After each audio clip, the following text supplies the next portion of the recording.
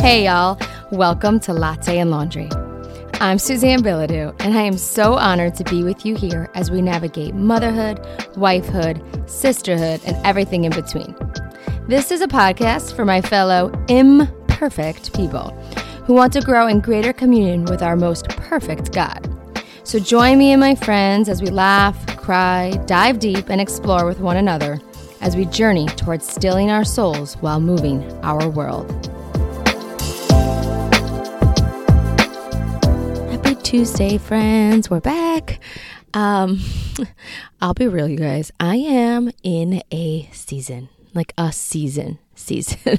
where I know I've shared on here before that my sixth born is super colic. Or she was. She's much older now. But even while she's so much easier when she's awake and happy as a clam, you would have never known she screamed so much as a baby. When it's still time for bed, she screams her lungs out. I mean, it doesn't matter if I feed her, nurse her, rock her, sing to her. She starts to fall asleep, and then it's as if, again, her little soul can't relax, can't settle her little nervous system, and she'll be in a scream session, possibly for hours. And I can't get myself to leave the room. A lot of times she's either screaming in my arms or she's screaming in her crib, and I'm shushing her or patting her, scratching her back, or whatever it is I can to console her and let her know I'm there, or I give her the space so that I'm not like overstimulating her. But every minute or so while I'm in the room, I just say, it's okay, I'm here. Either way, I'm in a season where I'll be frank, friends, I am often going to bed with tears in my eyes. I finish up my evenings of often taking 2 hours to get the baby to bed, and I am shot. I am emotionally, mentally shot. And then my poor 5 other kids are, where's mama at night? Where are my snuggles? Where... I have no time for the laundry. I barely have time to get on here and record, but I'll be honest again, like my husband even says, like, that's good. Go record. It feeds your soul. And I love to connect with all of you guys. But it just got me thinking of like how we can be so weary and exhausted and weak, and we often want a soft place to fall and rest. And what if you don't have that soft place? What if you don't have the spouse that lets you lean on them, or the parents? What if your family is very broken and wounded and you don't have the family unit, the security and the rock of that to lean on, and yet God is asking you and walking you through a trenching season? Now, we all have our own stories. We all have our own crosses. We all have our ways in which our weary souls struggle to find the comfort and the consolation we need, whether it is in these lacking of friendships, or lacking in your family unit, or lacking in your marriage. We all have areas in which we are struggling and we feel weak.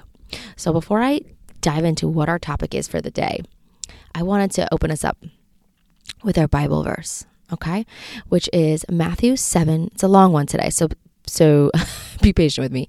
Matthew 7:24 through 27, which says, "Everyone then who hears these words of mine and does them will be like a wise man who built his house on the rock. And the rain fell, and the floods came, and the winds blew and beat on that house. But it did not fall, because it had been founded on the rock. And everyone who hears these words of mine and does not do them will be like a foolish man who built his house on the sand. The rain fell, and the floods came, and the winds blew and beat against that house, and it fell. And great was the fall of it." Okay. So I was feeling quite weary. As I said, I'm in it. And I know many of my listeners are also in it for their own various reasons. And I'm in it, and I'm trenching, and I heard the reference to this Bible verse recently, and it really got me praying and reflecting through, what if your house was built on sand? Okay? And clearly God tells us this story and to bring some light into our hearts of building our houses upon him. But what if your foundation, your formation was built on sand? What if what you knew growing up wasn't built on security, wasn't built on rock, wasn't built on the foundation of God himself? And how do we know that? Like, how do we even know what it looks like to have a weak foundation, a foundation that's built on sand, right? And I think as I was praying through this and researching this, I was thinking of real foundations in the homes. And there's a number of signs when builders are inspecting homes that can identify whether or not a house has been built on a weak foundation. And a couple of the signs are there cracks in the walls? Are you constantly anxious and worried over things you can't control? Or do you try to control everything? Are you triggered in these ways that sometimes you have very big disordered responses to things that you wouldn't expect? Something bothers you, but it's very clear that the way in which your soul and your body responds and reacts is disordered, right? Is this the cracks in your walls of your foundation, of your belief systems? Another one of the things that the builders look for are windows that will not close properly.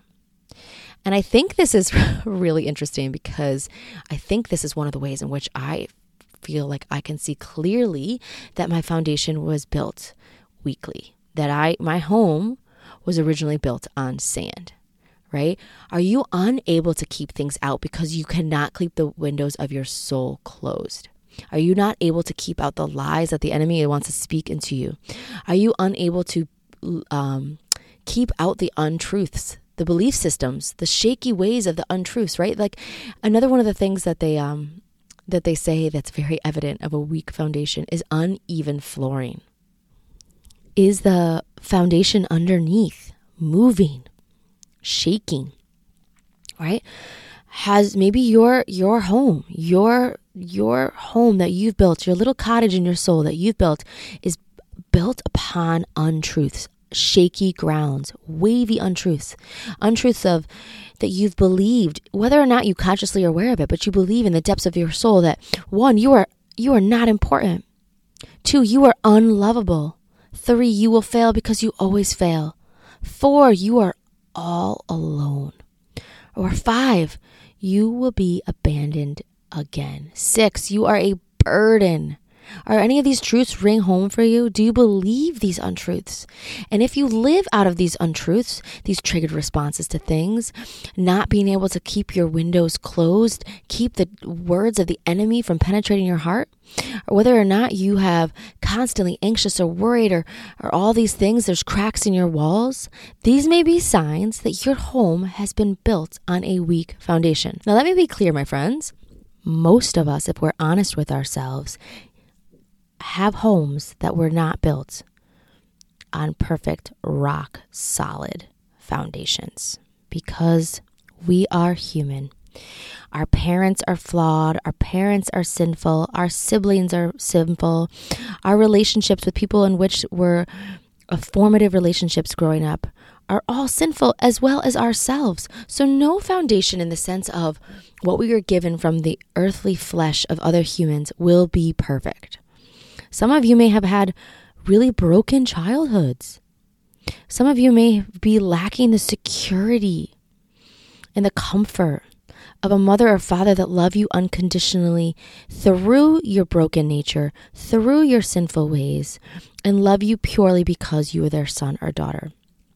Many of you cry out with an orphan heart, as I have cried out many times in my own life, to God to come into these places that we feel weak. We feel the cracks in our walls. We feel the windows that will not shut and the uneven flooring because our foundations are weak.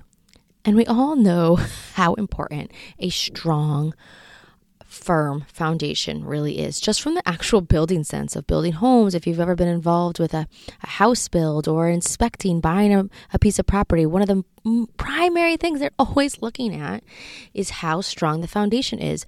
You can go buy a beautiful home, but when you go to inspections, the foundation is questionable or appears weak, that's one of the first things that will trigger a buyer to get out of Dodge. Do not buy that home, because if a foundation is weak or structurally unsound, then the entire property, the entire building, the entire home is at risk of collapse, and the value is not there.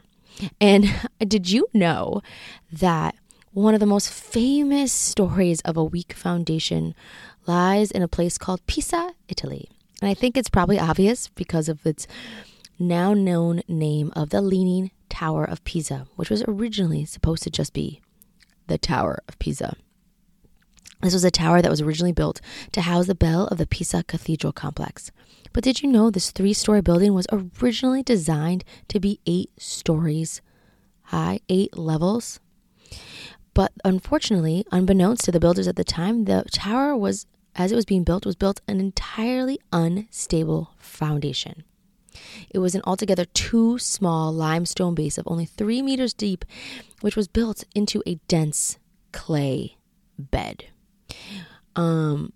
It's now crazy to think that it eventually, because they stopped the building, it eventually settled in what it now looks like the Leaning Tower of Pisa.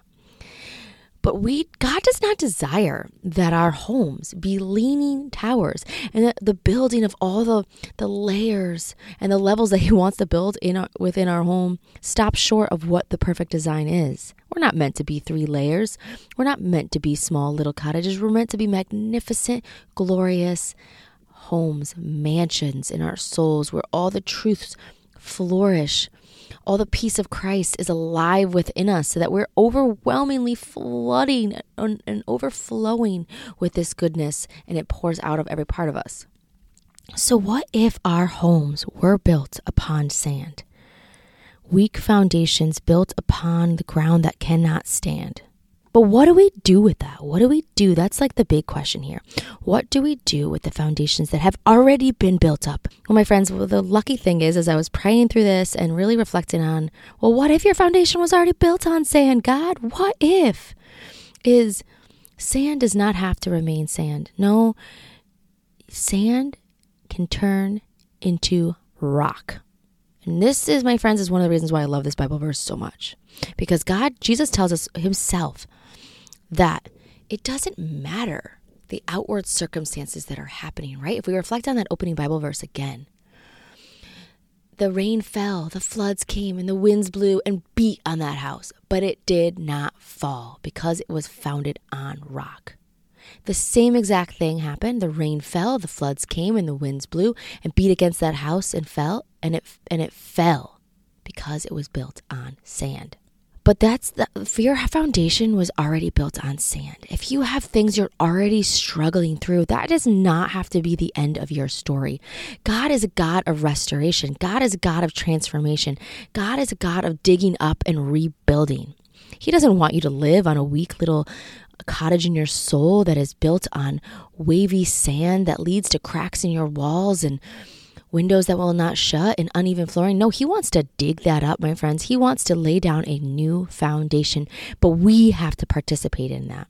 We have to be responsive to that. And that's the funny thing. I always love when God speaks to our hearts in these ways. A lot of times I think we humans think, okay, God, then I need to go and dig up this sandy ground and build a new foundation and work hard to have a strong based rock that is built upon you so that I can build this mansion in my soul that I know you so desire.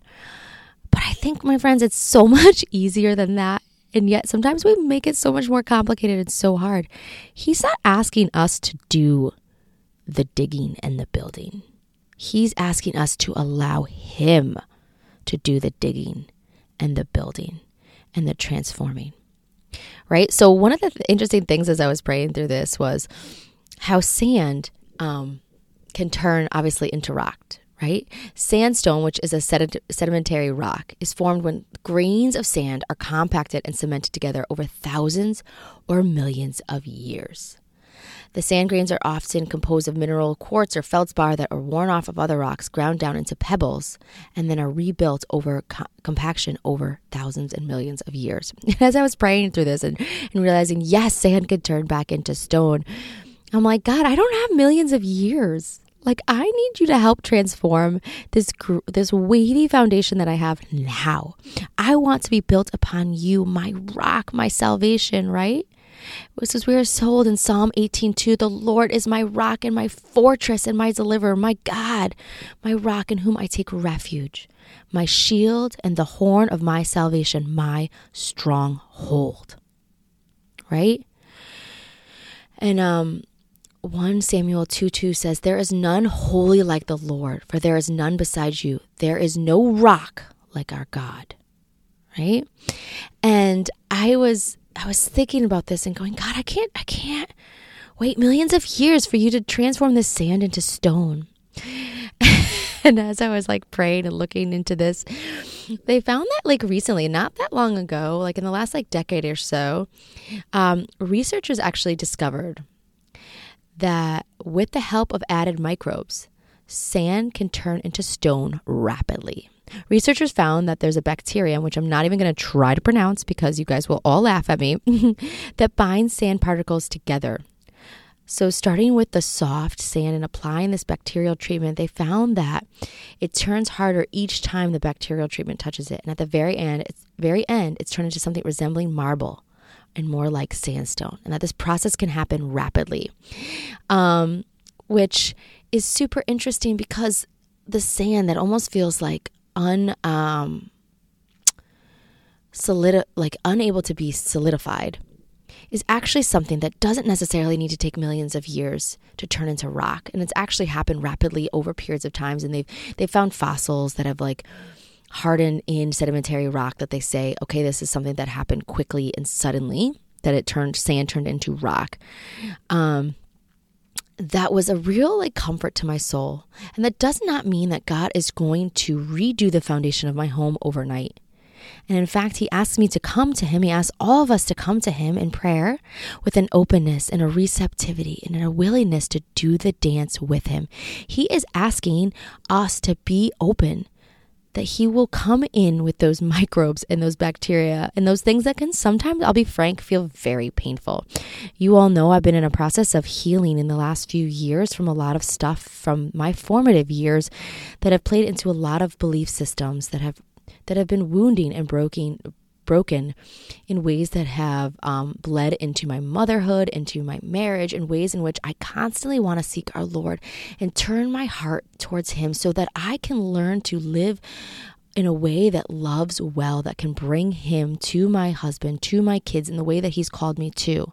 But as I have a lot of these things buried deep in the basement, underneath the basement, in the foundation of my home, of my soul, I live out of these belief systems that are still broken and wounded and need tending to. And God desires to do that. And like I've said, a lot of times when we bring ourselves to this open position with God, it can be painful. Dredging up a lot of the things from our past or the painful memories that we have, or ways in which God wants to speak truths into the places that we have been living in a place of lies and untruths because we have believed things over the many years or decades or whatever it is. It can be painful. And I think of these microbes going into the sand and turning them into the steady rock. It probably is not the process of something beautiful and dazzling. It can look and probably be painful, especially when he wants to do it quickly. He might reveal things to your eyes and to your heart that may lead you to a place of real pain. But there's a trust we need to do if we want to have that rock foundation of turning back to him and going, okay, God, you are the perfect Father here. If you're revealing these things to my heart and to my mind and to my soul, as painful as they are, I must trust that you are doing something good here. Right? And that might just be the process of turning your sandy foundation into something rocky. Right? And a lot of times, we've talked about this before on here, but a lot of times you can look out and somebody can have the exact same circumstances as someone else, and yet they handle it with grace and ease, and they have a peace and joy, and you look at them and you go, where did that come from? How come they can live through all that and it doesn't make them anxious and wound up and stressed and devastated and tear-filled and wanting to pull the covers over their eyes all the time? Where do they get that unearthly peace from? And my friends, I think our opening Bible verse is the answer to that. Because like Jesus said, the rain will come, the wind will blow, the house will be beat against. Same exact outward circumstances for a house built on sand versus a house built on stone, right? Built on rock. And yet that house built on rock did not fall. The trust in God, the inner peace that they experience in the rain falling, the life circumstances, the death of a loved one, the loss of a job, the abandonment by friends or family will not allow that house to fall, because that house has been built on rock, and that rock is God himself, right? And so it's so important that we don't look for anything else to be our rock. You don't look for the security of money. We all know what it's like to feel a little anxious or worried about finances or how you're going to afford this and that in life, especially right now when it seems like the world is just getting more expensive at every second. We can't look for the perfect relationships, the perfect in the flesh relationships to be your rock, the foundation of your entire inner being. Can't look for the perfect mother, the perfect father, the perfect spouse, the perfect child to fulfill these places and give you that security, that foundation that your soul needs. No, my friends, Jesus gave us this Bible verse because he desires to be that rock. And how awesome is that? That you can live upon the perfect rock of God himself, which he has poured out and given to each and every one of us alike if we allow him to. So let him come in, let him do his greatest work, let him be what your house is built upon.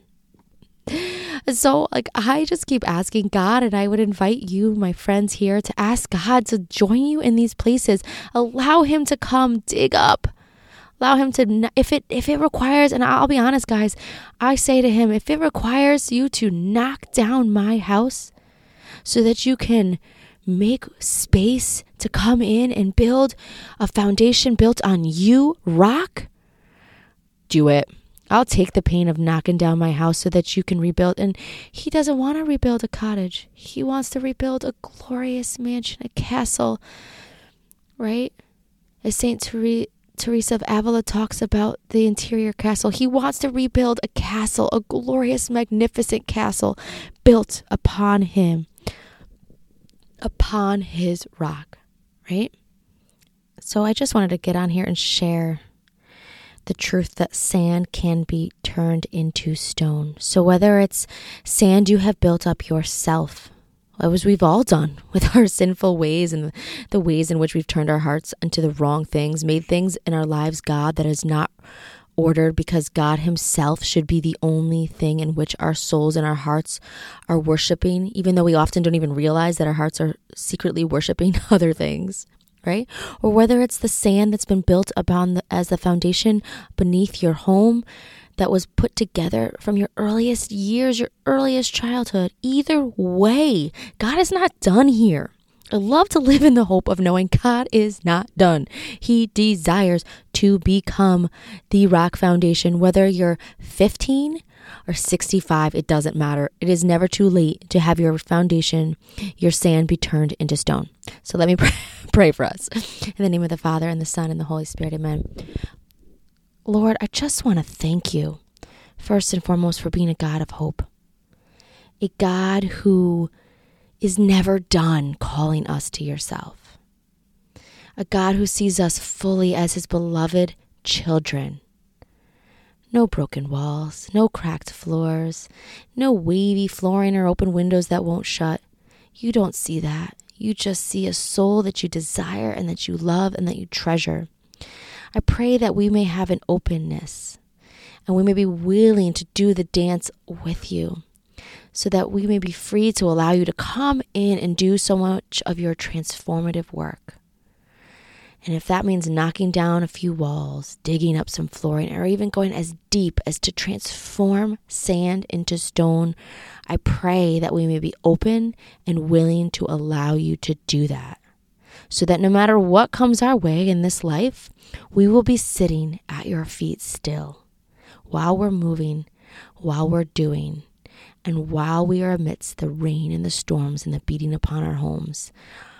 When we are built upon you, we will know the goodness of your love, and nothing can break our homes. Mama Mary, I ask you to come into this place with us, walk alongside us, lead us to Jesus, and hold our hands when we are fearful or afraid or feel unworthy of the work your Son desires to do within our souls.